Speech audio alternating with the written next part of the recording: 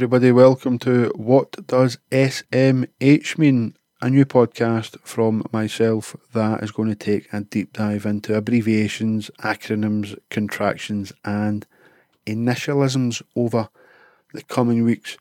These are going to be short and sweet episodes, probably no longer than about 10 minutes if I can pad it out for that.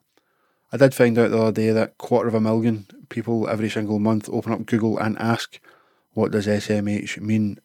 It's a short answer. It means shake my head, but we will get on to that. I'm going to take hopefully a little bit of a deeper dive into it, to be honest, because etymology is something that I've started to find interesting in the last couple of years.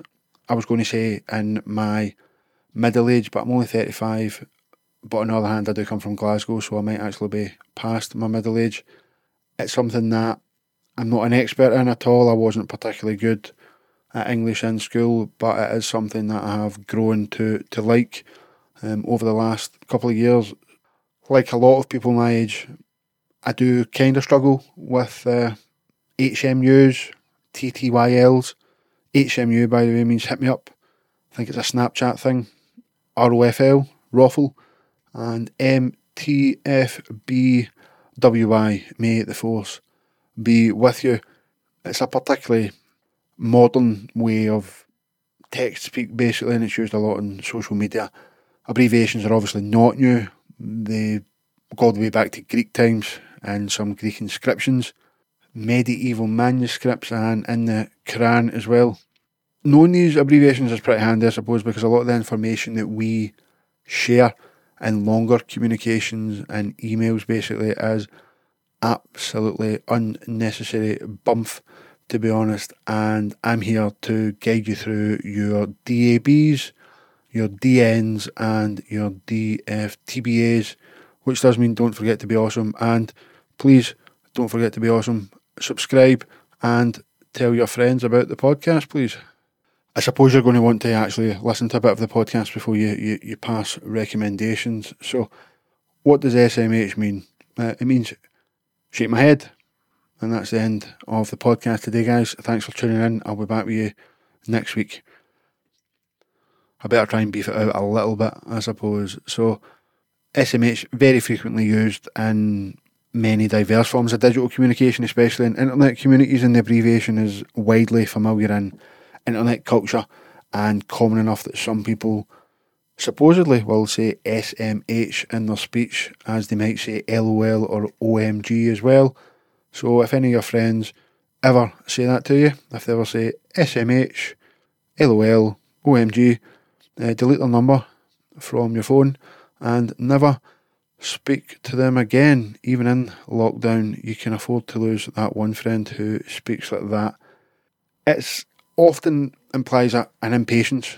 Most of you will know, like, if you're unnecessarily put out by the stupidity of another person, similar to a face palm, I suppose, where it's often, SMH is often used as a preface where somebody's really disappointed or frustrated about something, so they might say, SMH, my flight got cancelled and I cannot rebook it, which I think a lot of people will have been saying over the last year. It's also pretty popular on GIF keyboards, basically, and can be sent via text message or attached to tweets as a reaction. The hashtag SMH and SMDH are pretty popular ways of tagging exasperation, basically when you're kind of sick of something. You can also beef it up a little bit if you want, and you can go for SMDH, which is shake my damn head, but also SMFH. I've tagged this podcast as clean, so I'm not going to say that one. And we've got SMF, MMFH, which is shake my mother. Bleeping head, again, trying to cut down on the swearing. Less often it can be used to stand for so much hate when you're really not liking something, or scratch my head if you're a little bit puzzled about what is going on, which a lot of people are on the internet, especially people middle-aged in Glasgow. Yeah. Anyway, it's not to be confused with the Australian newspaper, the Sydney Morning Herald. I clicked on the website this morning and breaking news, it's absolutely boiling in Australia as always. If you were to just Google looking for SMH products, you would come across a company called SMH Products. They deal with asbestos basically and remove it, and they do, and this is a quote, offer the most efficient solutions for your business to safeguard your workforce. I kind of feel like in 2021, if you're still working with asbestos, you need to take a long, hard look at your business practices and basically get a grip. But to help you get a grip, you've got SMH Products.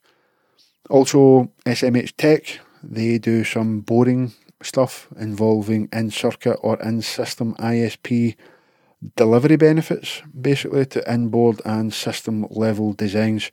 That was the most chronically boring sentence that's maybe ever been said on a podcast. Oh no, wait, this one might take the biscuit.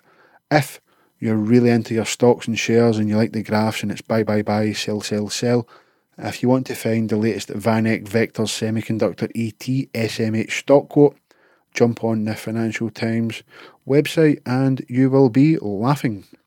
I went and Google Ngram, which follows language and the use of abbreviations and stuff like that over time, and it did have a big spike in 1995 because it was involved in this absolute classic, I'm sure you've all heard of it, theoretical, experimental and numerical contributions to the mechanics of fluids and solids, and it was used in an equation, SMH equals AP0 open bracket over cos H open bracket A.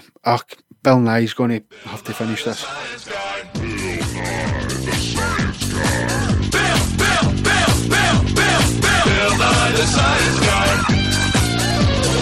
Science rules. Inertia is a property of matter.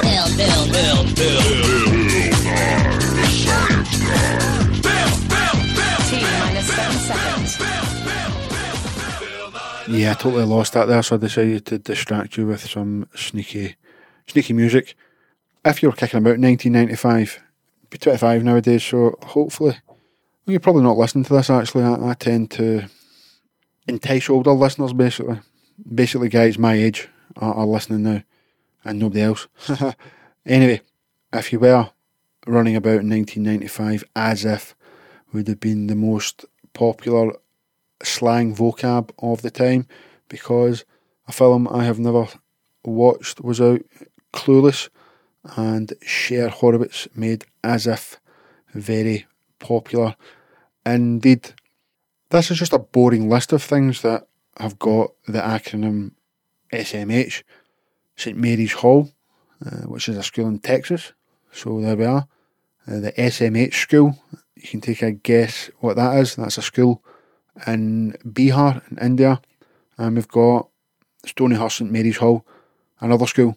I don't know why I'm just rhyming off schools here. I think I've ran out of content pretty quickly during this episode. There's a bunch of hospitals as well.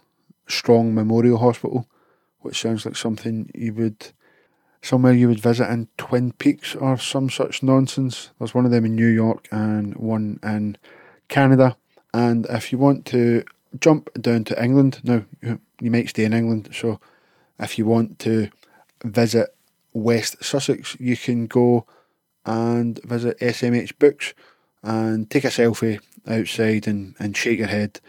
Although when you do that, I suppose you only really get a blurry face when you shake your head in photos. So don't do that. Don't waste your time. Don't be rushing to England to do that for me.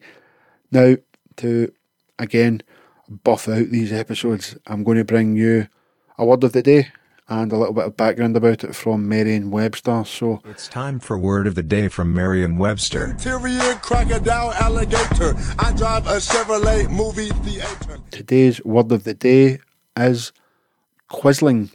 It's a noun for one who commits treason, is a traitor or a dirty collaborator, and it is named after Vidkun Quisling, who was a Norwegian army officer and in 1933 founded Norway's fascist party.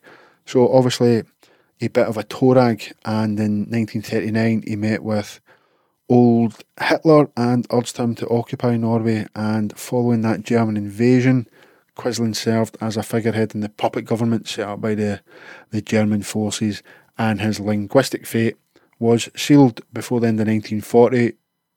The term Quisling was being used sort of generically in English to refer to any traitor. Winston Churchill, George Orwell and H.G. Wells used it in their wartime writings. Quisling lived to see his name thus immortalised, but not much longer, because he was a dirty, treasonous bam. He was executed in 1945 after the liberation of Norway. Right, anyway guys, just like you know, massive fan of whiteboards myself. I find them quite remarkable. If you've enjoyed this, tell your friends and subscribe. Thank you. I will speak to you in a couple of days.